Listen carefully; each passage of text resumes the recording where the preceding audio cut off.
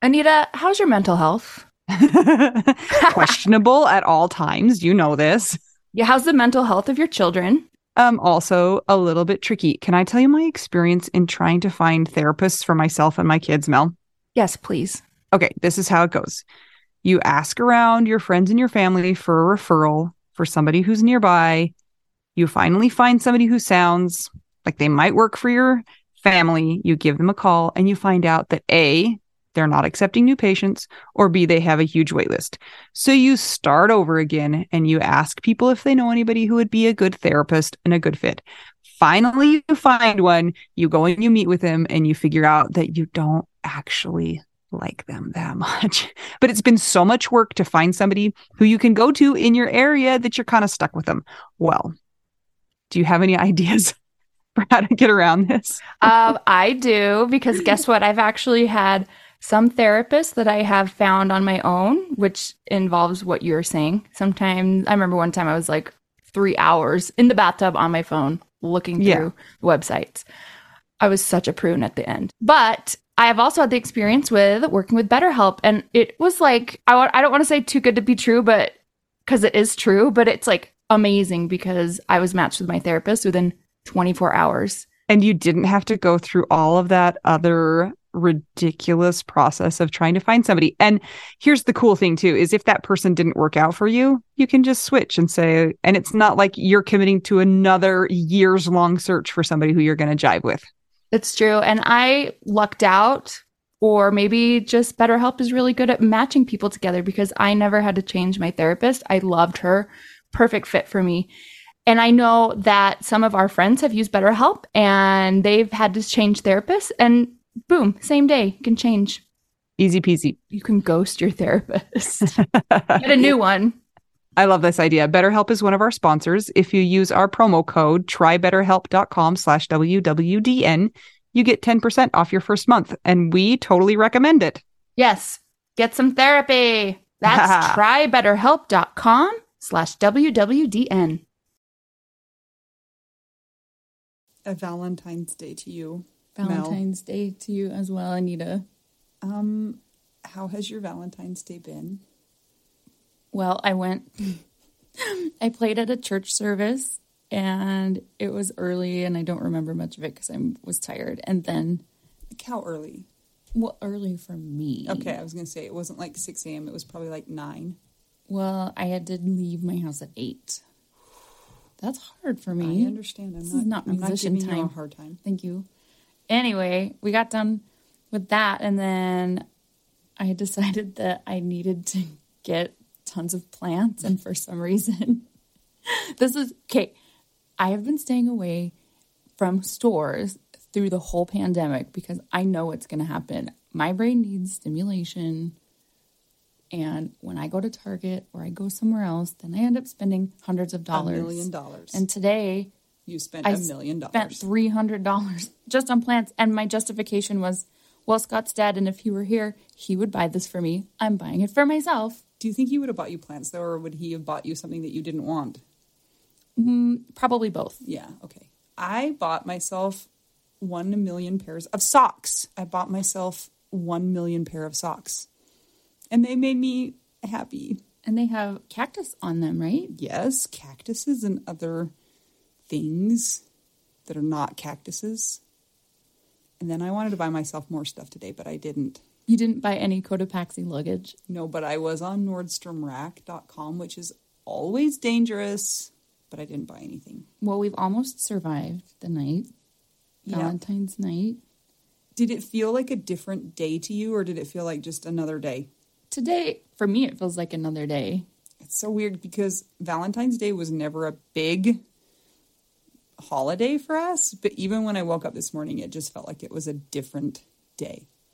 Like a holiday or a bad day. Like a bad day. Like, leave me alone. Everybody leave me alone kind of a day. Do you think your cells in your body can tell that it's Valentine's Day? And even if you didn't care about it before, now that you have a dead person, you care about all the things and everything is harder.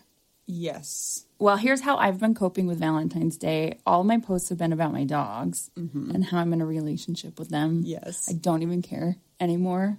I have no shame. I don't care if anybody thinks that I'm dumb. or weird. You got lots of comments that were, some of them didn't make any sense, but some of them were just mostly kind. So I don't think people think you're crazy.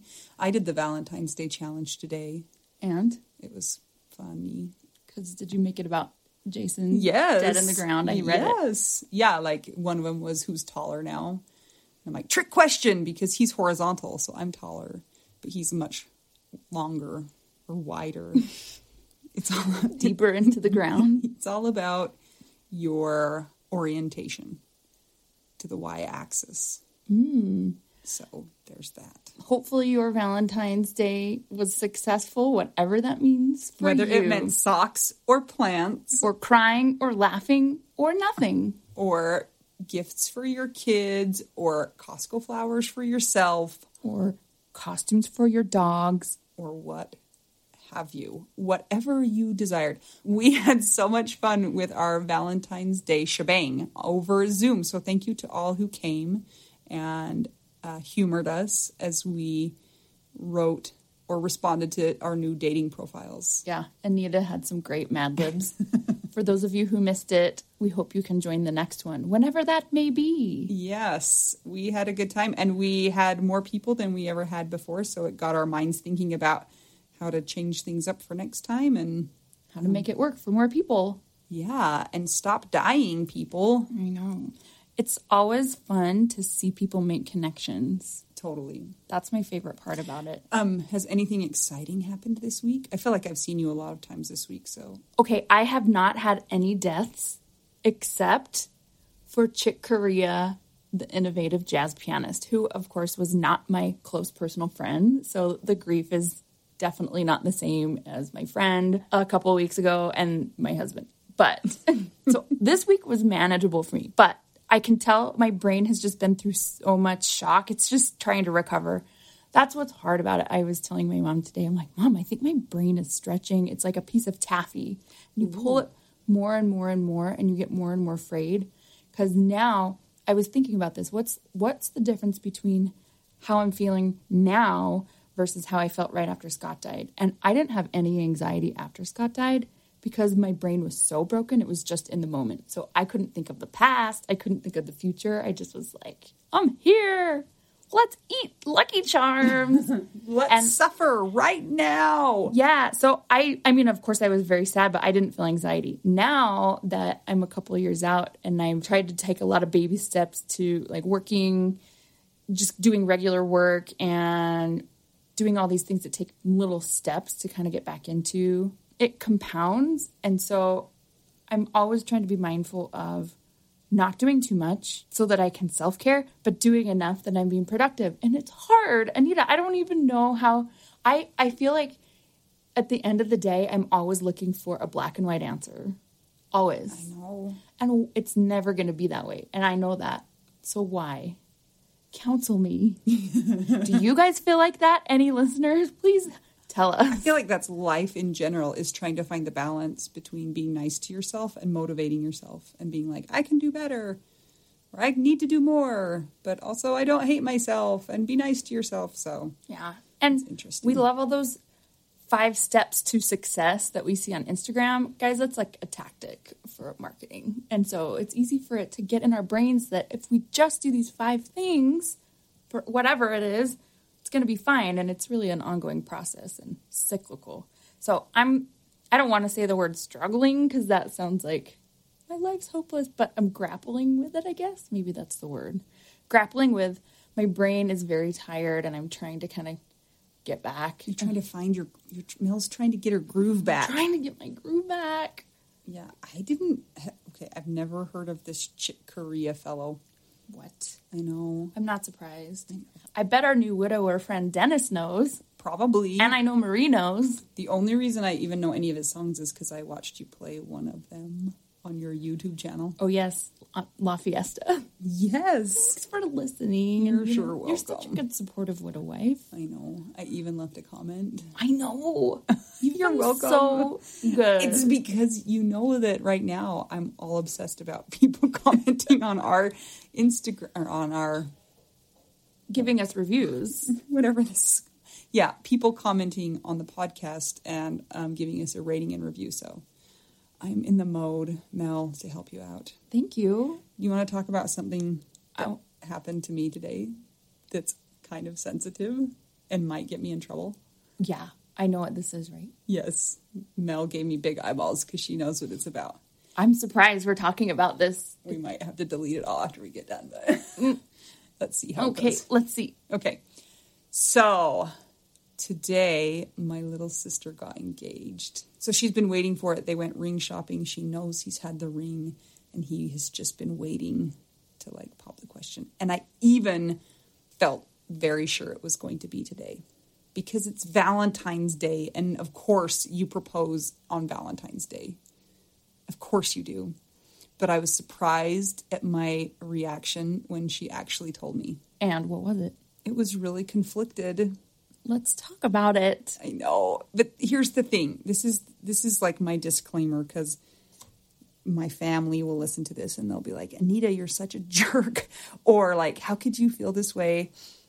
In my thinking brain and in my loving of my sister brain, I want to be so happy for her. But as soon as she told me the news, all I could think was like, I don't want to talk about it. And then I was super grumpy. My kids were being loud and I was kind of like mean to them. And so then I felt bad because it's wonderful news, but I wasn't feeling wonderful about it. So you feel guilty Yes. for your feelings. Yes. Because my logical brain and my normal, not Intellectual? broken brain is like cheering for her. But then I'm just having these feelings of grief is really what they are. Because Valentine's Day is already a hard day. And then you kind of put that on top of it where somebody else is having happiness and like a big happiness. And you're like, I don't want to feel happy for you. Yeah. But I do. Do you feel like your feelings overall about these kinds of things in life now that Jason is gone are muted much more so than before? Actually, I feel the opposite. What? Tell me about it. I feel like my feelings would have been more... Okay, how do I explain this? They would have been really high, right in the middle, like happiness. I'm so happy for you. But now I have feelings that are on different sides of the spectrum that are like competing with each other, if that makes sense. Like Mortal Kombat, but with feeling. Hadouken! 1, 2, 3, fight! Yes. And I hate it so much because I feel like, and if you're listening to this, Melanie, We love you. don't be offended. It's like, and I don't want people to feel sorry or guilty or, you know what I'm saying? Like, oh, what should I have done differently? Nothing. Like, I am so happy for you. But at the same time, I'm having all of these feelings of sorrow and grief because the happiness that you're about to feel is the happiness that I've lost. Yeah. It's totally understandable. Now I'm going to lay my head on this desk and cry. Anita is laying down, taking a nap, being sad. Yeah. Well, And the only reason I actually wanted to talk about this, and I'm going to have to like pre-tell my family that I talked about this, is because I think that this is probably a feeling that other people have, and it's super hard to navigate because like my instinct is to not share this, to push this down, to keep this secret because I don't want to detract from her big, happy, whatever day. And we probably feel like that, all of us to some extent. But how do you deal with those feelings if you can't let them out, if you have to squash them down? I agree with this. I think it's good that you're talking about it. Our whole thing is that we're pretty transparent. We try to be, but seriously, I was like, well, I don't know, because then they're going to listen to it and then they'll be like, oh, what should we have done? Or you're a jerk, or, you should be happy for your sister, or... I think the moral of the story is you should, remember everybody says, stop shoulding all over yourself.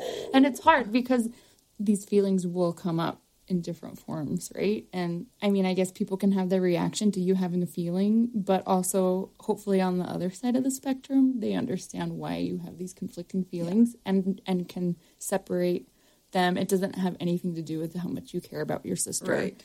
And you do want her to have that because Duh. Yes, exactly. So- and I'm probably more worried about it going the opposite way, where they're like, oh, we're so concerned about like hurting your feelings or making you sad that we're going to stop sharing or try to be more sensitive. And that's not my goal either. I want to be part of that happiness. It's just something that I have to probably work through feeling wise and let myself feel those feelings and understand that I can have both those feelings. Yeah. You know, it's the and. Instead of the but. The Yes. big butt. It's the and, not the but. Feelings. Thank you for sharing, Anita.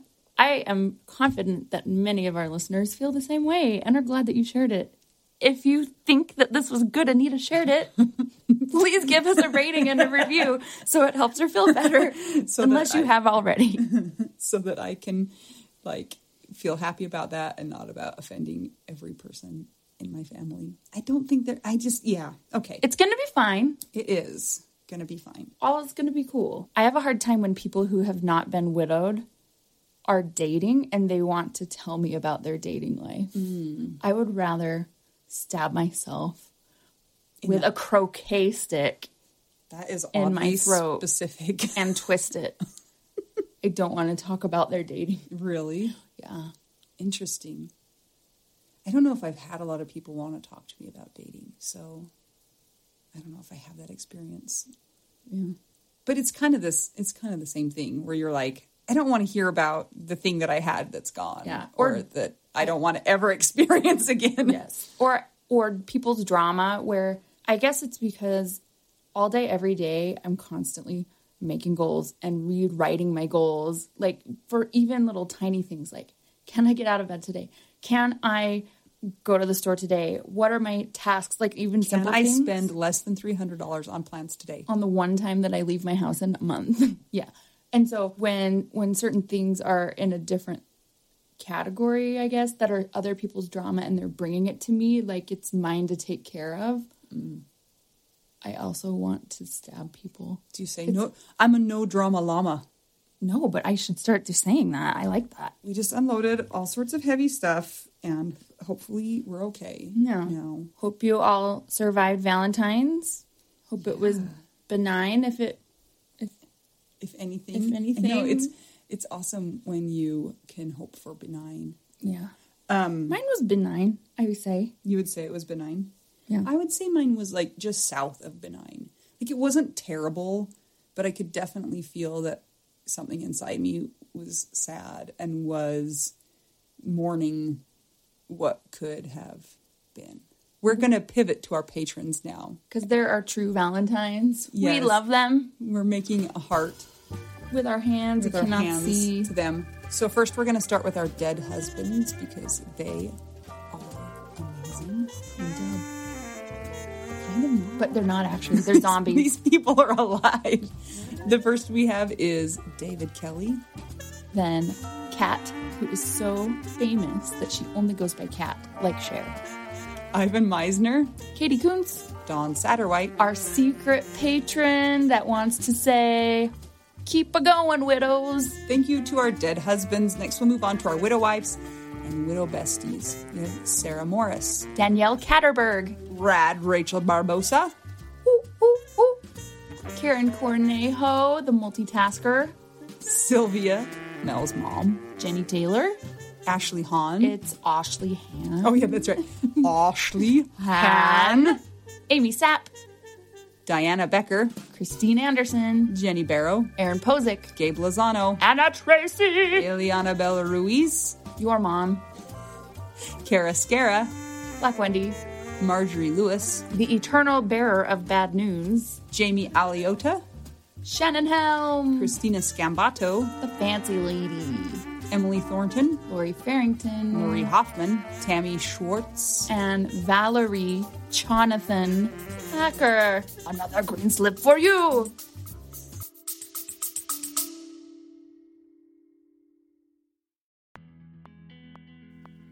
Sometimes we assume that unless we had a huge life insurance payout, we don't really need to know anything about investments or even finances. But guess what? A little knowledge of finances is critical for all of us. Maybe your partner was in charge of that stuff, and now you find yourself making all the decisions. Maybe you're mad about that. Maybe I am. Nicole from the He's Gone But the Money's Not podcast is here to help. She tackles financial literacy by telling the stories of women and widows and finance experts and shares the lessons they've learned as certified financial planners. Whether you know a lot and feel confident in your financial decisions or feel unsure about all of that stuff, there is more to learn. Listen and subscribe to the He's Gone But the Money's Not podcast on all podcast platforms. This ad was paid for by Rockhouse Financial, an SEC-registered investment advisor.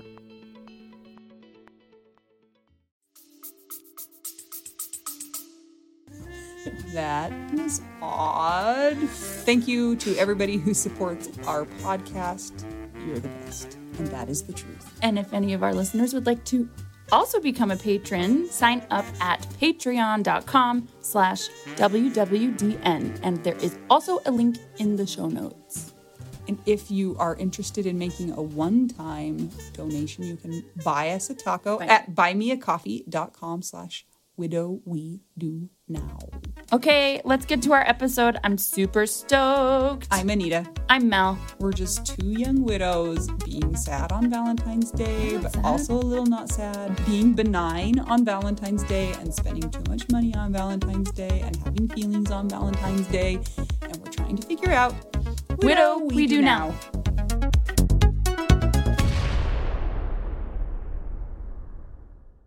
Mel, can I tell you who we're interviewing today? Yep, I'm super stoked. This is Lauren. Lauren. Lentz. Actually, it's just Lauren. But let me tell you where I found her. Tell us. She was in a tree and she was like crying. This is not true. Okay. So Lauren, I first came upon her when she was the Widow of the Week for the Hot Young Widows Club. And her story resonated with me because we had some similarities, but also some really big differences, but a little bit of similarities. So I started following her after that. And then when we were starting to schedule, I was like, I want to talk to her. So we reached out and she said yes, without knowing what she was getting herself into. So welcome. Thank you. Thank you both for having me again. I just really, really appreciate it. It's an honor. Oh, thanks. Tell us where you're recording from or where you're coming from. Yeah, I am in Vista, California, San Diego County. I'm coming to you from a bedroom. Yeah, it's a bummer. Actually, typically our weather's amazing, but it has been like coming down lately. We've had like super hot weather, then super cold. It hailed the other day. They said there was a tornado that touched down somewhere in Oceanside. It's been all over the place. So it's like the end of the world. Pretty much. I mean, honestly, yeah. Yeah. That's amazing. Aren't we used to all of that by now, you guys? I know. I just feel like, is everything ever going to be normal again? And then the answer is no. It's going to be less normal. It's just going to get weirder and weirder and weirder, and nobody will ever feel comfortable with their life again. Okay. Lauren, tell us a little bit about yourself. You told us a little bit before we started recording, but what do you do? What's your family like? All that kind of stuff. Yeah, I am a second grade teacher. I've been teaching for 9 years. And I have a little 2-year-old and live close to both Kevin's family and my family. We're super tight knit and just have an amazing community nearby. I have a second grader right now. So do you want him? Oh, absolutely. I totally can take him. Although I'm not teaching virtually anymore, so that might get complicated. We're not doing virtual either. And yesterday we had to do a math assignment. And seriously, I had to use all the patience in my entire body to try and get through this math assignment. Oh my gosh! And I swore a few times, and it was awful. Yeah, the math is bonkers these days. I taught 4th grade for a while, and no joke, I'd come home and be like, Kevin, please break this down for me, because he was a general contractor, so he would literally start helping me with fractions and all this stuff and writing it out. I'm like, okay, I can. So funny. Oh, man. Well, Kate, this is so not important, but sort of important. Are all of your students super behind right now? They're not. Say yes. Just lie to me. Well, I would say more than usual. So still have you're still going to have some of those kids regardless that just kind of learn naturally and progress naturally. But this year, more than any other year, I have seen a really large gap between the kids that struggle and the kids that are able to Just get it. absolutely. Yeah. Really tough time. Okay. I am like, I'm sorry, you're going to have to survive with a second and a fifth grade education because this is where it ends. Yeah. So sorry about that. No, they'll do great. Just probably. That's what I keep having to tell myself. Okay, Lauren, why don't you give us the little synopsis of how you became a widow? Yeah. So this is actually kind of fun and serendipitous, if you would like to think that or believe that. I was living in Santa Barbara, California in 2010, and I was deciding to come home to actually complete my teaching credential. And so I had come down in the spring of 2010, and down is to San Diego. So I'd come down to check things out and figure out if I wanted to be a teacher. And went out with a girlfriend who happened to be in town as well. We were out at the bars in Encinitas and having a drink. And one of my friends like, oh, let me take a picture of the two of you. So he takes a picture of us, and these two guys jump in the background of our picture. And I'm like a little intrigued because they were both cute, but at the same time, I'm annoyed because I'm like, oh, who does that? We're like in our mid-20s. And so I turned around and I introduced myself to the two guys, and I'm drawn to one of them, and I say, well, I might as well get your name because you're going to be in my picture for the rest of my life, right? And fast forward, the night goes on. We flirted for a little bit, moved on. And then I moved home from Santa Barbara in the summer of 2010. And I was single, and every single person I knew, all my girlfriends like, I have this guy for you and this guy for you. I'm like, hey, I'm not about that right now. I'm totally fine with where I'm at in life. And I'd gone out to have a happy hour drink with my girlfriend, Jen. And she was like, do you mind if my husband comes to have a drink with us? I'm like, yeah, absolutely. So he comes and has a drink, and he brings his friend, Kevin, that they had trying to introduce me to. And I was like, oh, you guys had duped me, but I was so sad about it because he had this beautiful smile. It was definitely intriguing. So Kevin and I got to know each other for a couple months. He was actually pretty shy. And if you knew him, you would not gather that from him, but he was shy. And he finally got around to asking me out like a month or two after we had been introduced, and we hit it off and fell for each other pretty quickly. And I had posted a picture after all this on my Facebook account or something. And my girlfriend from the spring, when we went out, she writes me and she's like, Lauren, that guy you're dating is the dude that jumped in the back of our photo when we went out. And I was like, no. And then I looked and it really was. And so it's just this like wild, crazy thing. I'm like, who would have ever thought that something like that would happen? So we've told that story to a lot of people. My dad talked about it at our engagement party.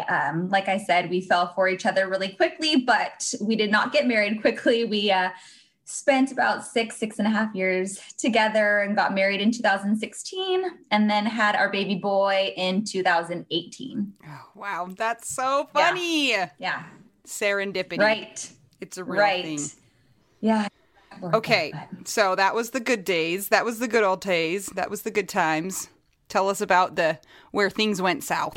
So actually in 2016, and even before 2016, my dad had introduced Kevin to cycling and mountain biking. They had kind of hit it off when we newly started dating, and my dad was talking about mountain biking, and Kevin had a lot of dirt bike experience when he was a kid. So my dad's like, oh, let's get you out in the dirt, all these things. And that's a whole nother story, but long story short, he fell in love with mountain biking and riding the road. And in 2016, he was asked to race competitively for a mountain bike race team. And so he raced 2016 and 2017. And then in 2018, when we had our son, he took a little break. And so in 2019, he decided that he wanted to get ready for the 2020 race season. And so he had been out getting together with all of his teammates and riding on the weekends and kind of just getting back into the groove. And on November 23rd, 2019, he left with a teammate. Even though he was mountain biking, he would ride from our house to wherever they were going. And it's usually about like a 10-mile road ride, no big deal. And he rode out at a place in Escondido called Daily Ranch. And they had just an awesome ride. And I had text him because I actually happened to be at the coffee shop. I was finishing my master's degree, and I had texted him that I was going to be late to see if he was going to be home on time, which he was notorious for not being home on time. So I texted him at like 10:30, and I hadn't heard back from him. We had GPS on one another. And so just because of, we both rode. And so we like to know where we were. And I checked where he was, and he was at Daily Ranch in Escondido. And so didn't think anything of it and decided to pack my stuff up and head home. He said he was going to be home at 12. Got home, it was 12 o'clock and he was not there. And so I took our son and we went and ran some errands. And when I got home, it was like 2.5 hours after he was supposed to be home, and I still hadn't heard from him. And I wasn't extremely worried, but I definitely was irritated because I was like, he knew I had stuff to do today. And where is he? Looked at the GPS and it was still in the same spot. I'm like, who do we know in Escondido? Who is he having a beer with right now? He's being so irresponsible, you know? So I texted him a couple more times, and then 3 o'clock came around and I just had this stomach ache and I was like, something's not right. So I called his teammate that he was with, who happened to not have my phone number, and he picked up the phone. He answered and I was like, hey, Mark, where are you guys? Like, it's so late. And he went silent. And then the next thing you know, he asked me if I was with anyone. And I just remember going completely numb. Like I couldn't feel my legs, like fell to the ground. And I looked at our son right in the eyes. And I just said, you know, tell me he's okay. Please tell me he's okay. And he didn't say anything. He said, I'm going to come over and I'm going to talk to you and I'm going to be with you. And I hung up on him, and I instantly knew something had gone terribly wrong. And I called my mom and my dad, just screaming like, Kevin's dead. Kevin's dead. I know he's dead. Please come over. And everyone came over, and it felt like hours, and I'm sure it was just minutes. And his teammate Mark had told us that when Kevin was riding out of the park, there were about 10 of them, and Kevin and his good friend Jills had decided they were going to stop and have a snack. And the other 7 guys decided that they were going to go down and meet them at the bottom of the hill. And after Kevin and Jills had their snack, they proceeded to ride out of the park into like a public road. And while they were riding out on the road, a man came around a blind curve, going double the speed limit on the wrong side of the road, and hit Kevin, instantly killing him into a city park. It was just like, it's something that, I mean, it's just still to this day unfathomable, but like in that moment, just like, there's just no way that this is real life. I mean, there was like a line of traffic. There were just tons of people around, and this person decides to just bomb up a hill going, you know, way, way, way too fast. So was the person trying to get around the traffic and so went the other direction, or you don't? We don't know. It's actually, everything's still being investigated. So because of COVID, the trial has been postponed. There's there's high suspicions that he was under the influence. So I think that's a combination of probably being impatient and then being intoxicated. But Kevin was killed instantly. And if it weren't actually for calling Mark, I would not have known. The coroner didn't come until 6 p.m. and he was killed at 11:52 a.m. because it was an investigation, and because the person that killed him fled the scene.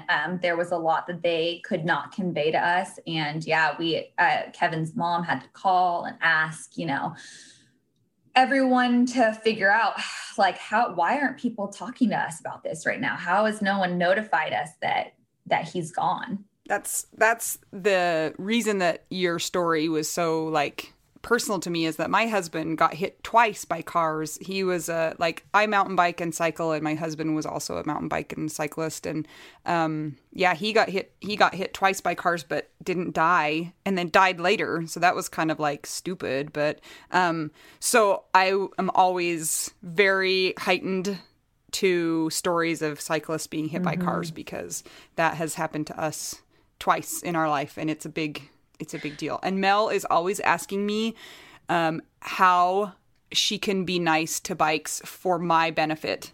I like that. Well, yeah, I mean, there is an intolerance, around cycling, absolutely. And some of our friends, before I introduced Kevin into our little circle, felt very strongly that cyclists, were kind of pompous and did their own thing. And after meeting Kevin, we've had many friends say like, oh gosh, like every cyclist I see, I think of him, and I think of if it was my family, and I just try to, change my perspective on the whole thing. But yeah, totally. Have you heard of the It Could Be Me campaign? No. So it's a cyclist awareness campaign. A lady, I think her name is, I won't remember, so I'm not going to say it, but she started it, and it's basically trying to make people aware that cyclists, it could be your husband, it could be my husband, it could be, it's a person who has a family, who has a life, and they're not a nuisance per se. They're, it could be me, it could be you, kind of a thing. So Lauren, Anita and I, our husbands did not die at the hands of somebody else. My husband died after a tonsillectomy, like super random. And Anita's had a heart condition. So what has it been like for you to not only have your husband be dead, but it was caused by somebody? If you can answer that and want to answer that, I know that's tough. I know. No, and I have no problem talking about it, but it goes back to that whole thing about just, you never think it's going to happen to you, right? Kevin was extremely agile on the bike, and I was never concerned, especially when he was mountain biking, about him riding. I knew he could get out of any circumstance. And so when he was killed, it was just like trying to wrap your mind around that. And then the way that he was killed. And then you find out that our judicial system is more in line with supporting the criminal than the victim and their family. And you're dealing with all sorts of things like, I thought this guy would be getting put away for life. And no, come to find out, like vehicular manslaughter is only 6 to 12 years. And you're just like, what? My husband is dead, like never coming back.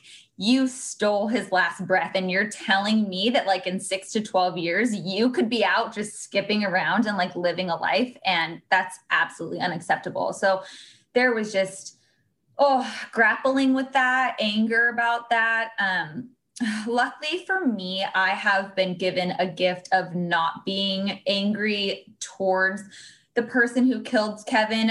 I have a lot of thoughts about it, but I don't think about him often. I don't want to think about him often. I don't think he deserves that space in my mind, but there's a lot of heaviness to it.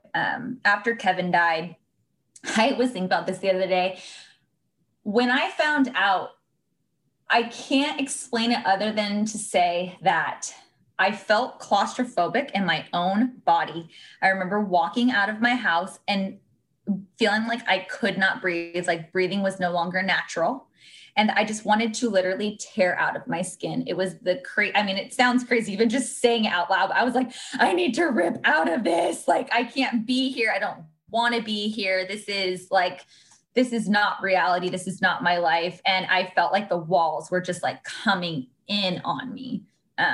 So if that explains it at all, that's kind of that initial just shock of hearing that the love of your life is dead, and that that was 110% preventable. Like, this should never happen, ever, ever, ever.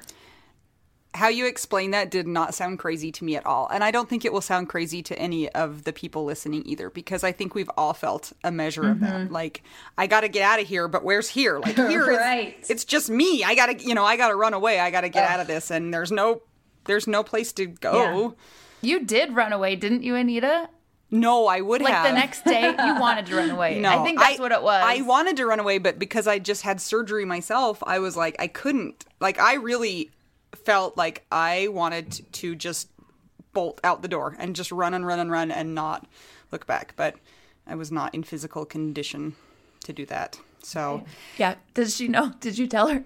Anita's husband died, and then she found out she had cancer like Oh, the next God. week. Yeah. That was the I'm first telling thing. you Super again, cool. like these are things that I may get to talking to you about eventually, but like anxiety after a trauma like that and the fear of loss or the fear of something happening to my son or myself and then him being orphaned is like at another level. Yeah, totally. So to hear that about you, oh goodness. I know. I was like,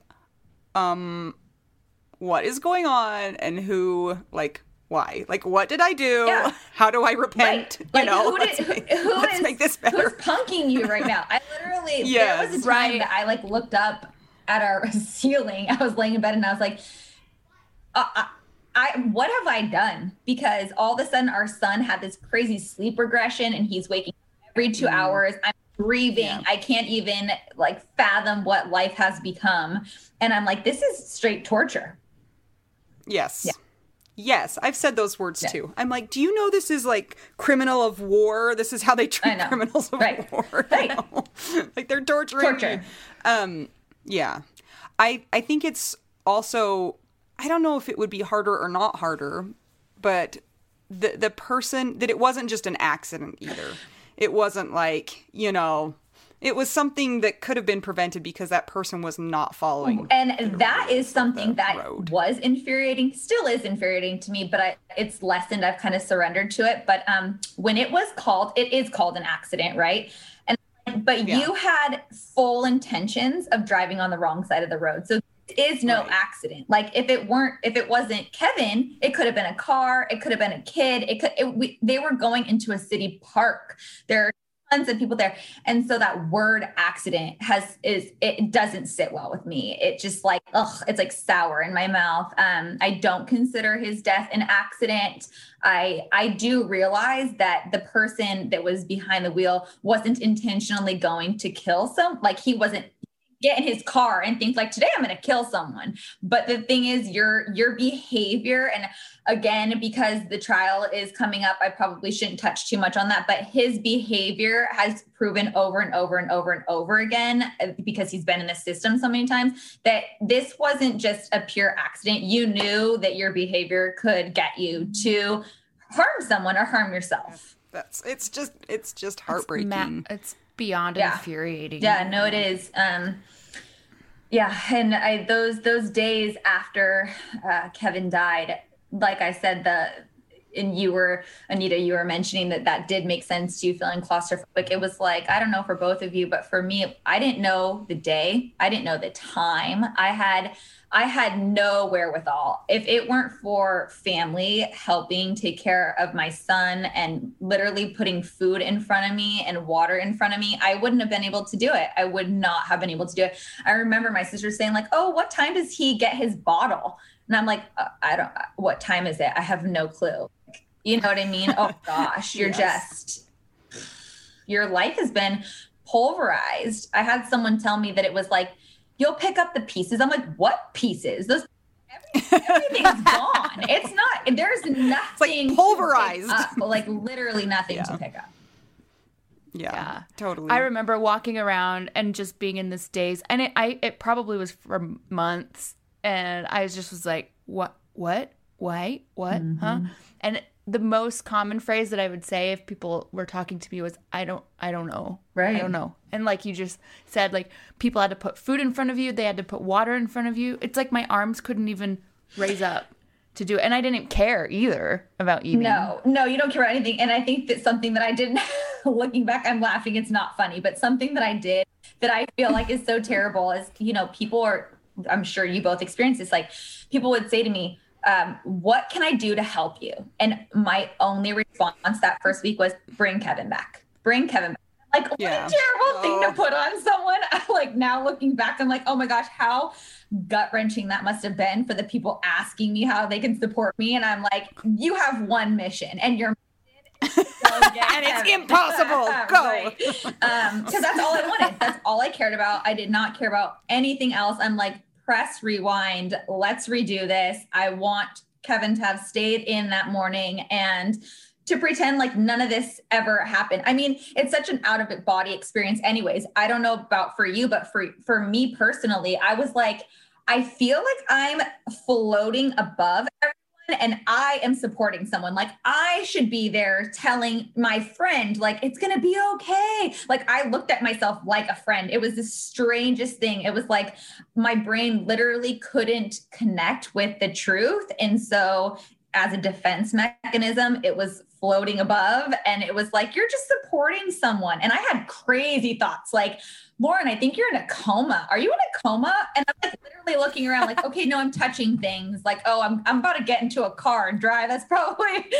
probably a good indicator that I'm not in a coma. But like, I mean, again, like your brain's trying to protect itself from all this trauma that it's experiencing. That pain, yeah. Absolutely. Yeah, I had the same thoughts. And I also was like, is this a movie? Am I watching a movie? I'm like, have I gone into an alternate reality? Like my life is still over there and I've been transported over here. How do I get back to over there where my life actually is? Mm-hmm. And not this part over here because I don't like this part. And people would say, what is it? How is it? What is it going? What is it going? How is it? They just wanted to understand the experience. And all I could keep saying was, this is so stupid and this is so weird. Like just kept saying that over and over. This is so stupid and this is so weird. Like, cause it just didn't feel like reality. Yeah. What if you found out that your life was actually a soap opera and that you are the evil twin and that you are in a coma? That is very soap opera. I know. That is The Bold and the Beautiful right there. I think it's a good idea. Did you guys feel in that first week, and I know this kind of happens after the first week too, but that it wasn't real, but then you thought he was just going to come home that night and walk through the door and be like, haha, that's a big joke. Just kidding. I'm back. I felt like that for the first year. It ebbed and flowed for sure, but there were still times up until that year point where I was like, again, and I never saw Kevin dead. So that was another piece. I got to choose, and I just chose for me personally that I didn't feel that it would bring any solace to my heart and to my mind. So I chose not to see him. And so I think even that in itself, and then the story that how he died, I was just like, no, like I'm going to hear his truck pull up in the driveway and I'm going to hear his boots coming up the stairs and he's just going to be here. And it felt like that for sure the first couple months. And then slowly but surely that dissipated, but it still would come back. And there were times, like I said, up to that year point where I was like, I don't know, maybe it's just, he's not going to walk through the door. I still get that. I still have these like little just split second where I'm like, oh yeah, but then Jason will be home really quick. Oh no. Or like I'll grab my phone, I'll reach for my phone, like I've got to tell, oh no, never mind, that kind of thing. So I don't know if I've told this story before, Mel. If I have, tell me it and we don't have to include it. But there was one day I was outside in our driveway and I don't remember what I was doing, but I looked up the street and there was a bike coming down the street and the person was wearing a jersey that Jason had and he had a beard. And I stopped dead in my tracks because like my brain was not understanding. I was like, Jason is riding his bike. And then that person rode into my driveway. And I was just like, I can't even explain I just was like, and it was my neighbor who they had been out of the country for months and they weren't supposed to be back for another couple months. So it didn't my brain didn't compute that it could be this other person. And they were talking to me and I was like gonna throw up. And they probably thought I was a crazy person because I just was not communicating properly. And it shook me up so much. I went inside and I had to like sit down because I was like, Jason just rode his bike into my driveway. Yeah. Wow. And then it wasn't him, but I had one of those at a wedding I was playing at, and I was playing and I looked up and I'm like, I swear that is Scott. And I even took a picture and sent it to his brother and my sister-in-law, and they were like, holy crap, what is happening? And it was like, I was stuck there on my gig, so I had to play like for hours, and I just kept like staring. I'm like, this guy's gonna turn around be like, and think that I'm like a creepo, but really, and then it's gonna be worse because if I do talk to him, I'll be like, I'm sorry, you just look like my dead husband. Yeah, is that a problem? Yeah, it just shakes you up so much. Yes, it does. Did you get to talk to that guy, Mel? No, I was scared. Okay. Do you know who he was? No, just some rando guest at the wedding. Oh my gosh. That's a whole other thing, playing for weddings when you're a widow. Like, I don't recommend it. I don't recommend it. You're like, have a happy marriage. I hope you don't die. I can't go to weddings anymore because that's what I want to blurt out. We were slated to go to, I think it was 8 weddings the year 2020. So the year after Kevin, we had all these wedding invites and then COVID. So we ended up I ended up going to 3, but the first one was, I mean, they were all tough, but the first one was just like a month and a half after he died. And I was like, how did I even get myself here? I'm not even sure. But yeah, I hope it was like really good friends. It was Kevin's cousin, actually. It was Kevin's cousin. So, and my sister was able to attend as a guest, and she was a huge support system for me. And his parents were there. It was a beautiful wedding. And, we attended the ceremony, and we went to the reception for a little bit. And we just headed home. It was heavy for all of us, but it was just one of those things where I felt like I wanted to be able to witness love, even though I was in, great depths of pain. I didn't want to feel, and this is just me personally, because I know a lot of other people cannot do this, but I didn't want to take that away from myself and from Kevin's cousins by not attending. Well, that was rather big of you, I will say. Yeah. Good job. So when I first reached out to you and we were trying to figure out scheduling, you said, like, those days don't work for me. I work and then this and that. And you said, sorry to be a pain. And I laughed out loud because I was like, oh, yeah, you're such a pain. Or you're just like a solo parent who has a 2-year-old child. Like, Right. Please drop everything and make yourself available to us. So I wanted to ask you about parenting solo. Yeah. How's that going? It's been a doozy. So Kevin was killed when our son Lawson was 14 months old, and he was our son was just going through some stuff. We had him in daycare and he was like chronically sick. I mean, literally every 2 weeks he was sick. So shortly after Kevin was killed, I had him tested and he ended up having, and he has, an immune deficiency. We're hoping it's temporary, but he's just way more prone to catching everything. So there was that I was dealing with. And for me, him getting sick is a trigger. It makes me feel very, very helpless. So that's been a big challenge. And then he, like I told you guys in the beginning, he regressed with sleep. So, and he's actually going to be having a sleep study because he's just like all over the place, and they're kind of wanting to confirm that it's not sleep apnea or anything more serious going on, but we are grieving. And then I'll like lay down to this day. I'll lay down and I go to bed very early because I know he's going to be waking up, and I get anxious like the second that I lay down. Cause I'm like, okay, is he going to be awake in 2 hours? Is he going to be awake in 4 hours? And then on top of that, he's a toddler. So now he's 2 years old, and toddlers. And he's like half evil, so it's 1,000%. And I'm stubborn, and Kevin was stubborn, and now we have a little dude that is equally as stubborn running around the house. And, I would be absolutely lying to say that it's easy. It's not easy. And it was one of the first things that I searched for when I became a widow: support to help widows with their children. And there is such a little amount of resources out there for stuff like that.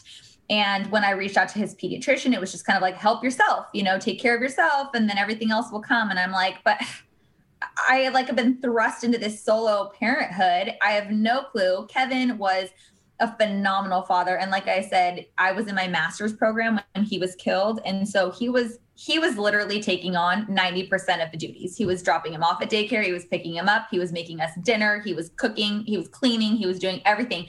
And so when he died, all of a sudden, I'm still trying to finish up this master's program, and I'm taking care of a child, and I'm dealing with the death of my husband, and I'm trying to figure out all these things. He paid the bills. All these responsibilities that really fell on him are now falling on me. And I was a nasty parent. Like I 100% will admit that in the beginning, I had my grief came through as impatience, and it still does, but not nearly as bad as it did in the beginning. And I would just, No, I was proud of you for saying I was a nasty parent. no, I still can be. No, I still can be, but not nearly as bad as the beginning. And I mean, I literally told my mom, I'm like, this isn't okay. Like I'm screaming at a little baby and it's unacceptable behavior. And I don't know how to stop it because I'm just in so much pain. I'm so sad and I'm hurting tremendously. And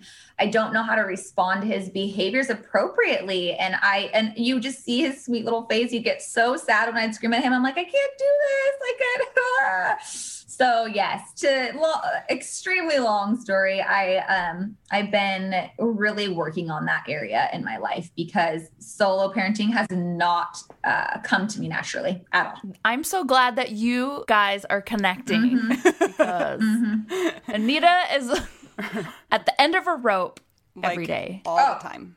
And last night I was like really at the end of my rope. So if you need some like tricks, I have some tricks. Like if you turn the power off to the whole house, that makes them scream a lot, but it also makes them go to bed. I don't know that would work for my little guy. I think he would just need to be in. He likes to wake up at around 1 and say, Mama's bed, Mama's bed. I'm like, you're right. It's Mama's bed. So you stay in your crib and I'm going to do my thing over here. But no, it doesn't work like that.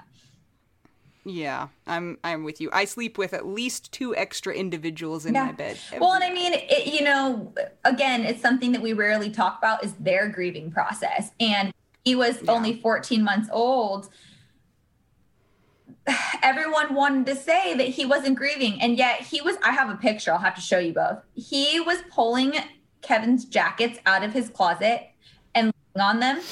And he was asking for him time. He could recognize a white Tundra, the coffee machine. He still calls the garage Dada's garage. He says bye Dada every time we close the garage. To say that children that age don't grieve is BS. And I still think he's grieving, but especially in the beginning. And then in the beginning too, I don't know, Anita, about your kiddos, but he was so needy. If I left the house, it was like World War III. I mean, it was treacherous. Like I didn't want to leave because he's screaming bloody murder. And the last thing you want to do is leave your child when they're in such distress. Yeah. And then you feel trapped because you're like, I can never get what I need because I'm responsible for your needs and you're hurting. And, it's like this whole, it's a very difficult thing. Yes, Mel. Teachers, I have a question. Yes. So Lauren, you mentioned that there were not really resources to help you in this new journey of solo parenting. Like you mentioned when you went to the pediatrician, they're like, well, take care of yourself. Have you found anything that's helpful? Like, are there resources out there or nonprofits or anything? The Dougie Center is a nonprofit that I would highly recommend. However, I do think that their resources still are geared more towards, older children. I really haven't found anything that's geared towards infancy and toddlers, with the exception of just like toddler coaching and parent coaching, nothing specific to widows, because you're not just, and I shouldn't say just is not the right word, but you're not getting a divorce where this is like something that's been like talked about and you still have another parent for the most part that's like willing to participate in parenting. No, like this chapter is force closed upon you. You do not have a teen parent anymore, and you're doing all this on your own, and you're just in the absolute trenches, and you're expected to take care of you and your children. And there's just not much out there. So I have found a lot of toddler pages, like I said, Instagram pages and some coaching pages that I have followed, but nothing specific towards the widowed mother. Speaking of widowed mother, my 4-year-old is outside my door right now asking if he can light a candle. So I'm like, no, don't light anything on fire. So I am super curious. Did you finish your master's degree? I did. So I had 3 weeks left, and I had become really close with 3 women in my program. And I had finished my thesis. Really what needed to be done was my portfolio and to defend my thesis. And the school that I was going through allowed me to not have to defend my thesis because I did so well in the program. And then the other 3 put my portfolio together for me. I remember trying to do it. I was like, oh, I got this. It's okay. I got it. I was like, oh, no, I do not. I can't even I can't think of like one thing to put down on this piece of paper. I can't even figure out how to organize all this stuff. You're like, I don't even know what these papers are. If I wrote them, I do not recognize them. Because, and then you're like planning, we were planning Kevin's celebration of life. We have people flying in from literally all over the world. I'm dealing with decedent affairs, which, I mean, hello, that's another area that we just so struggle with, right? Like no one's coming and handing you like this paperwork for all the things that you need to do, yet you have to go figure it out. You're already just like an absolute shit show. And here you are, you have no, like my mom was going and looking at checklists online and printing things out and like, oh, here are the things that we need to do. And I was just like, oh my gosh, I don't even know where to begin. Yeah. And your brain is broken and they're like, go figure this out. Go jump through all the hoops. And you have 5 days bereavement. We'll see you back in 5 days. Yeah. This is what I imagine, if I can imagine for fun, what your defending your thesis would have sounded like if it had to happen. You would like stand up there and they would ask you a question and you'd be like, my husband died. And then they would ask you another question and you'd be like, see answer number 1. And that's the whole thing. And then they would get to the end and they would be like, she passes because whoa. Yeah, we're sorry for you. So you teach second grade right now, right? And have you been teaching second grade this whole time? And so your master's is like additionally. So my master's is in educational leadership. So I had intended on going the principal route at some point, administrator route, I should say. But my life is just, in flex right now. So I have no idea where I'm headed in that regard. But yeah, I had been in the classroom for 8 years at the time, and I knew I wanted something a little different, something a little bit more. I knew I wanted a leadership position, and I just didn't really know exactly what I wanted that to look like. So I decided when my son was 4 months old that I was going to go and get myself a master's. Yes. Yeah. Have you had kids in your classroom in the past that have had to mourn the death of a parent? Absolutely. And actually right now I have a little one whose dad died of cancer 2 years ago and her mom is terminally ill. No. Yeah. Come on. Yeah, I know. It was none of this is right. It brings your attention to that fact that life is not fair. And there are a lot of things in this world that just do not make sense. I was just going to say, there's so much pain even besides death. It's just like you just scratch the surface and you'd think like, this is all stupid. Why are we even here? We're just here to be really sad. Like all How do you help or what are some of your, I don't want to say tactics because that sounds so cold and unfeeling, but you have a whole class of kids and then you have a kid that's suffering. Mm-hmm. How do you go about that balance? How do you help that kid while maintaining balance with the rest of the class? Well, I am very open about Kevin's death. I don't go into specifics with them, but I've found over the last 9 years that many children experience loss of a grandparent, loss of a parent, aunt, uncle. And so it was no news to them that Kevin had died. Kevin's death was all over the news and it was brought to the whole school's attention when he died. So I didn't want to shove it under the rug and I wanted to be able to have an open conversation. And so I think having that open conversation with my students and allowing them to understand death, explore death with me, and to realize that I'm very empathetic and sympathetic towards their circumstances has made her, I think, a lot more open and feeling safe in my classroom. And then on top of that, we do have a school counselor that supports her and supports mom and really, checks in weekly and all those kind of things. And I mean, they do have, they have her aunt lined up to take care of her when mom is no longer here. And I think that the counselor is trying to walk her through that. When Jason died, 3 of my kids were in school. I have 4 kids and 3 of them are in school. And my oldest one's teacher had the class all write her notes. And came in.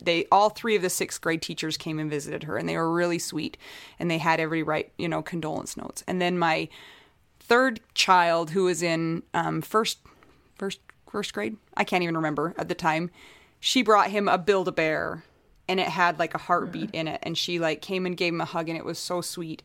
And my second son, his teacher didn't do anything. Well, and that's like the gamut of life, right? Like, I feel like you're going to experience every single walk of life, and someone's going to do one of those things.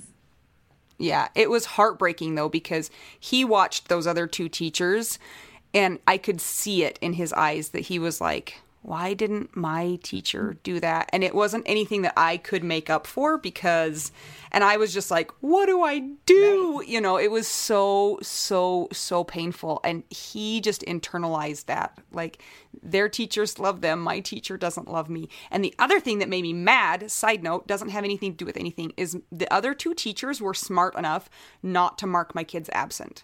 Like, we know where they are. My one son's teacher marked him absent every single day, and I had to call and excuse his absences every single day. And I was like, I do not need to be calling you to excuse his absence. You know where he is. Okay, right. Rant over. Yeah. We can continue. Sorry. Mm-hmm. No, Lauren's like, and I'm a little afraid of her. I'm like, did I mark her absent? No, I'm just kidding. What did I do here? What was my...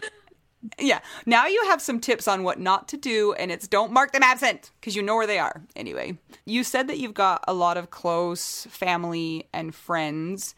Do you want to tell us what things people were able to do for you that was really helpful? Yeah, absolutely. In the early days, and then actually even in the nowadays too, because I'm interested in that too. Yeah. So I have been extremely fortunate because I know, speaking to other widow sisters, that life does not look like this for everyone. So Kevin and I both had a huge community. I mean, 600 people attended his celebration of life. And so I had people show up from the cycling community, from the teaching community, my family, my friends, and my dad's best friend actually started a GoFundMe, and I struggled with that. Oh, that was very, very humbling. I'm like, I don't want help. I don't need help. And he's like, you need to let the pride go and really ask yourself, like, what is life going to look like for you without Kevin's financial support? You still own a home. You still have all these bills to pay. So he set up a GoFundMe.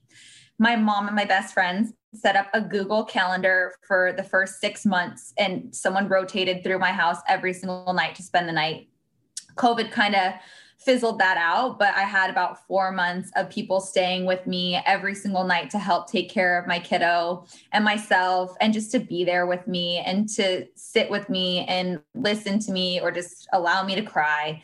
And then my mom and my sister continued that on much further. I had teacher friends create meal train. They reached out to all of my students' parents. They helped, make meals. And that went on for same thing, about 4 months, meal trains.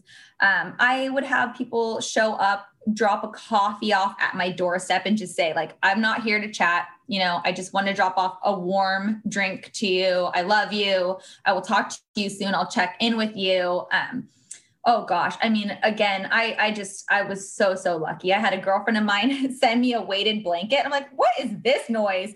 Oh man, that thing is magic. I've even shared about that on my Instagram account. I'm like, every one of us needs a weighted blanket, and I'm tiny. I'm 5'2". She got me a kid's weighted blanket, and it worked out perfectly. But I had people just listening to me talk about Kevin. I had people that would just sit in my pain, and they would show up, and they weren't afraid to show up. They weren't afraid to show up imperfectly, because this is messy, and grievers are going to make mistakes, and the people supporting us are going to make mistakes. My sister said like something foot in mouth in the beginning and was just like so embarrassed. I think it was like we were out to breakfast, and she said something like, well, the upside is that you don't have to pay for 2 meals. And then she was like instantly, and she and my husband were like tight, thick as thieves. They were like brother and sister. And her face went white and was just like, oh my God, but it's like, again, she's showing up. She's there for me. She's trying to make something light that's so dark, that's so heavy. And it's kind of true. Right. Yeah. I mean, no, but not wrong. She's not wrong. But just people that we're not trying to fix or mend you because you're not broken. Grief is a natural process. It is a natural response to loss, and there is nothing to be fixed. It's to be sat with. And I think those people, I just had so many people in my life that even if they didn't know what to do or how to do it, they showed up anyway. And that was such a game changer and super, super helpful. And also, I think one of the most helpful things for me above all of that was I actually went out of my way to connect to the widow community. And I had 2 women reach out to me almost instantly after Kevin was killed. One whose husband was killed like the exact same way. And then another whose husband was a firefighter killed in a local fire. And they both lived locally, and they were just like, whatever you need, you don't even know us. It doesn't even matter. Trust me, we're all sisters now. Like, we've got you, and this is what your next few weeks are going to look like. And you're going to just be an absolute disaster, and you're not going to know up from down, and we've got you. So that was huge for me, that you wake up speaking a whole nother language, and now all of a sudden you're connecting to people that speak that language with you and will share some of their darkest moments with you and understand, just like you're saying, just making jokes, because at some point you have to laugh, right? And they get it. Yeah, and we talk about this sometimes, like you sometimes have to be part of the club to be able to say those things. Yeah. You're joking from a place of knowing and not from a place of... Right, and I think, so, because people get freaked out. I mean, and I still feel this way. And Anita, I'm sure you feel like this too. Mel, do you have kids? Okay, so no. I told my sister, back to my poor sister, she's going to be listening to this podcast, like, what are you doing throwing out of the bus? Okay, what's your sister's name? My sister's name's Audra. Hi, Audra. And she just had a little baby, so now she gets it. But before, she did not have a baby. So after Kevin was killed, I instantly was like, I will die if something happens to my son. Like, I'll die. White flag, life is over. And she would be like, stop talking like that. Like, you're always the person to talk people out of of that kind of dark space that they're in. Like, it's my turn. I'm going to talk you out of that. And I'm like, you don't get it. And then I went out to dinner with my 2 widow sister girlfriends, Amanda and Shanna, and I start sharing the story with them, and they just start laughing. They're like, oh yeah. Like, I remember saying, like, I was going to go stand in front of a train. I couldn't handle this life, like whatever. And that people are just like, you need to call a hotline. Like, you need to, so, I mean, and I get it. Again, like, genuinely concerned for you. But like, when you are with your widows, you're like, okay, like, you do want to live. You do want to be here. But like, something catastrophic has happened to you, and to think that even one more thing could happen, it would like implode you as a human being. And people, even who love you, because they love you, they're terrified to even hear stuff like that come out of your mouth. And I think that's what, finding that community and that connection to people that understand that depth of pain is something that is, it really is priceless. Yeah. I remember feeling so relieved when a widow friend that I met early on, when I texted her, because I think it's totally normal to have thoughts of suicide after something like this. And it's just like you're saying, people are like, no. And I remember feeling so relieved when I texted her how I was feeling, and she didn't try and talk me out of it. And she was like, it's normal to have those thoughts. You know what I'm saying? And I just felt like I didn't have to defend my thoughts. Right. And again, there's a difference between having those thoughts and making a plan and things like that. But just to have somebody who's like, absolutely, of course you're having those thoughts. Why wouldn't you have those thoughts right now? And it made me feel so much better. Yeah, I always go back to Megan Devine, the author of It's Okay That You're Not Okay. And she says everything inside of grief is correct. And it's true. And I think that it can be such an isolating feeling. You can feel so alone with these thoughts. And if you're not talking to people about them, you think that you're the only one thinking this, and that there's something wrong with you, and that it's bad, you're bad, and I think, as time goes on, you want to find things that are helpful and not hindering. But in the beginning, when you're just surviving it, you're going to have every thought imaginable in your mind, every thought. One of my really good friends, she lost her first son. He was stillborn. And actually, that's not true. He wasn't stillborn. He was born and then died within like the first few minutes of life. And that has sat with her for over 20 years. And she told me that she just couldn't stand when people were serving you the platitudes, right? Like, she's like, I'm here for you. This sucks. Like, I want to take it all back for you. I hate it for you. Like, it's not okay.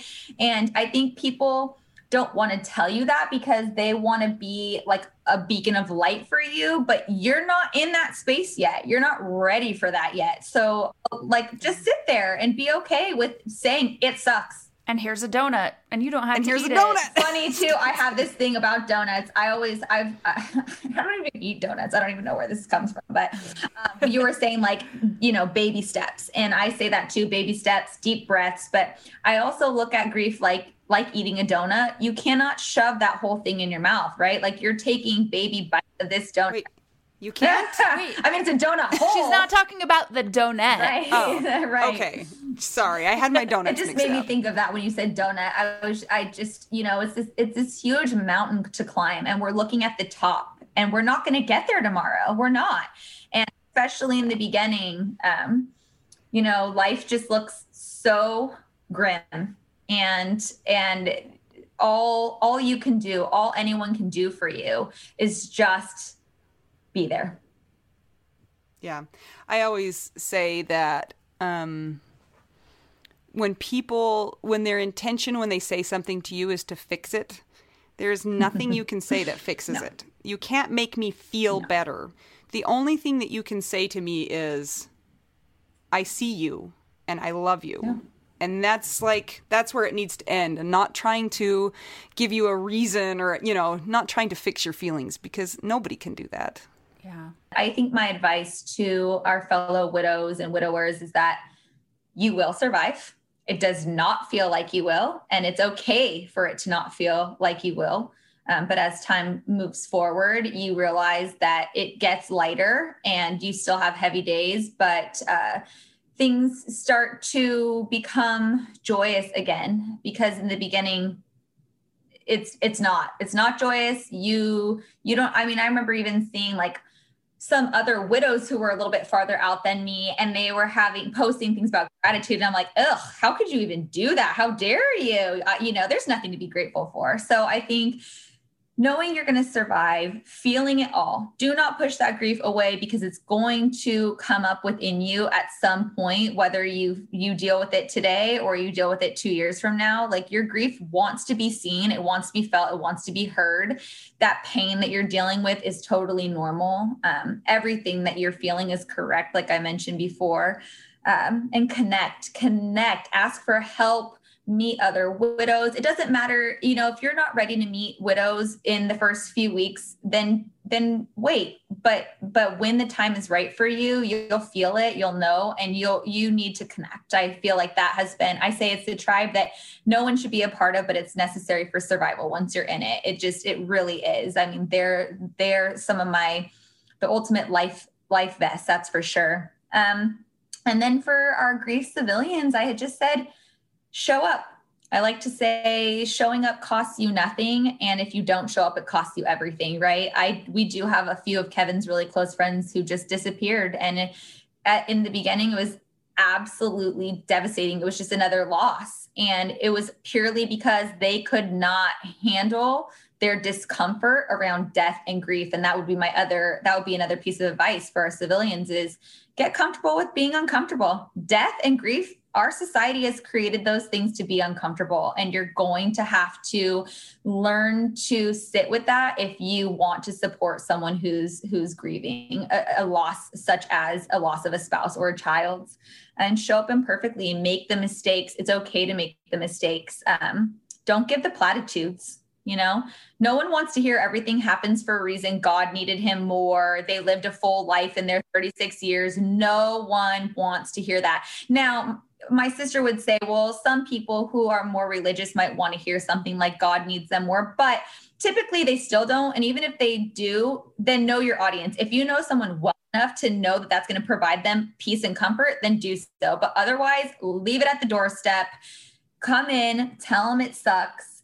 Show up for them. And I think the last thing for them, I would say too, is, well, not the two last things would be allow the person to share their stories about their significant other, and then you share their stories. You're not reminding us they're dead. We are very well aware that they are dead. So, you know, take the time. I've had so many people share. We created a book of stories about Kevin, and it's so beautiful. And it's just amazing to see what people had to say about him and how they felt about him. It's just something that has been, again, another priceless thing. And then last, grief doesn't have a timeline. And please. It's so annoying. I know, you know, you date too soon, or you don't date soon enough, or you should be over this. Or my dad even had someone tell him, I should sack up. It's been time. It's been 14 months. She needs to sack up. And you're just like, wait, Como? Like, I don't even, what does that look like? What does sack look like? I mean, I'm going to work full time. I pay my mortgage. I pay all of our bills. I'm taking care of a child. And again, it's just like stuff like that where people put their own lived experiences that have nothing to do with a loss like this on you, and they expect you to look like them. And it's not like that. You know, the 5 stages of grief, they don't speak to everyone. They weren't meant for grievers. They were meant for the terminally ill. And, you know, don't open a book up on the 5 stages of grief and be like, oh yeah, okay, you should be going through anger right now. Okay. Yeah, you're still in shock and numbness. All right, well, acceptance should be right around the corner. Like, no, it's not going to happen. So, you know, and it's not linear. I had someone say like, oh, hopefully time will just take this all away for you. Time heals all wounds. And it's like, well, time creates a little scar tissue, but time does not just like heal everything back to what it once was. It's not ever going to be what it once was. So I love the comparison to scar tissue. It's my favorite because I do wound care, and so I'm like, Your scar tissue, right? Like, this is the biggest wound. So true. You have a gaping hole in your heart, and it's never going to come back and be what it was before. And the thing I love about the scar tissue analogy is that scar tissue remodels. So first you put down a scab, and then that scab remodels into skin, and even that skin starts to remodel, and it takes years and years and years for that new skin to grow into the strongest it's going to be. And you don't see a lot of that remodeling. It's not visible to the eye, but that's why your scar goes from purple and raised to white. But you always have that scar. It's never going to be native skin ever again. It will always be scar tissue. And at some point in time, it's going to be pretty strong, but it's going to take years of remodeling. And a lot of that has to happen within, and it's not visible. And for a lot of people, it looks healed. As soon as it's covered, they think it's all good. Well, the second you smile and show some sense of joy. Kevin's mom has mentioned that so many times. Like, I think people just think that like I've moved on from my son. I still have so much pain and suffering internally. But the second you smile, people go like, oh, she's okay. Yes, we're good. Everybody's good. Oh, and that would be my other thing too. Like, when you show up, don't just show up for a month. Don't just show up for 6 months. Like, show up forever. Show up for good. Like, we want you there. We want you to be a part of our life. And, you know, you have people that are showing up with the hot meals and coming to the ceremony and the celebration of life. And then you're like, wait, where did you go? It's been 15 months now and you're not here. Like, one text message every like 5 months, just like, hey, thinking of you. Well, I mean, some people, that's fine. You got to weed out some of them if that's how they're going to show up for you. But I think for a lot of people, it's because they want to be there. They let their thoughts and their insecurities get in the way of just, you know, coming and being a part of your life. That was amazing. Yes. Mic drop. The end. Yes. Mel, do you want to ask the most important of all of the questions? This is a question that is very near and dear to our hearts. It's very serious. Okay. So think about this. Don't take it lightly. Don't answer wrong. Don't answer wrong. But you'll be dead to us. What is what is your favorite kind of cheese, assuming that you like cheese and you have dairy? And if you do not have dairy, what's your favorite vegan cheese? Well, you guys are going to make this really hard for me because Kevin was like a cheese connoisseur, and I can't even feel like I can say definitively that I have one. I'm instantly sharp cheddar, love sharp cheddar, but then I have like goat cheese and feta and oh gosh, I mean Gruyere. I literally can't think of. Let's just stick with sharp cheddar. Thank you so much for joining us, Lauren, and telling us your story and also sharing your wisdom. If you guys want to find Lauren, tell us what your Instagram account is. It is I'm Sorry We're Friends. Oh, yeah, I know. Which is so true, right? So connect with Lauren there. She's just become part of the Widow Wives Club. So if you want to connect with her there, you can also, chat with her there. Remember to check out our Patreon. It's patreon.com/WWDN. You could, or you could buy us tacos at buymeacoffee/Widow We Do Now. Or not. Remember to check out the Widow Wives Club. And until we talk to you the next time, I'm Anita. I'm Mel. And Lauren. And we're just two young widows and somebody who is being treated like a prisoner of war sometimes. And we're just trying to figure out, Widow We Do Now. This is my favorite thing to discuss with you. Tell me, what is it? One of my favorite things. I do enjoy tacos and cheese and dogs. This is about how you cannot pay hundreds and hundreds of dollars for a phone plan, especially when you're a widow, your person is dead, you might have kids, you might need another option, and you just want your phone to work, you want unlimited texting and service, and you want it to be like $25 a month. It blows my mind that they have plans that start at $15 a month. That is so cheap. And the cool thing is it uses other 5G networks, and so you don't have to pay extra for that, and you still get great service. Yep, Anita and I have traveled all over, and I have used my phone. So I highly recommend it, and my mom's even on it. When my dad died, we put his phone down to the cheapest plan, which is $15 a month. And I think my mom's on the $20 a month plan, and it's so worth it. It's so much cheaper than what we were all paying before. So I highly recommend it if you're on a budget or not. Who cares? Ryan Reynolds is in charge of the company, and they send you free stickers with Ryan Reynolds temporary tattoos. It's kind of the best. So if somebody wants to sign up, what can they do, Anita?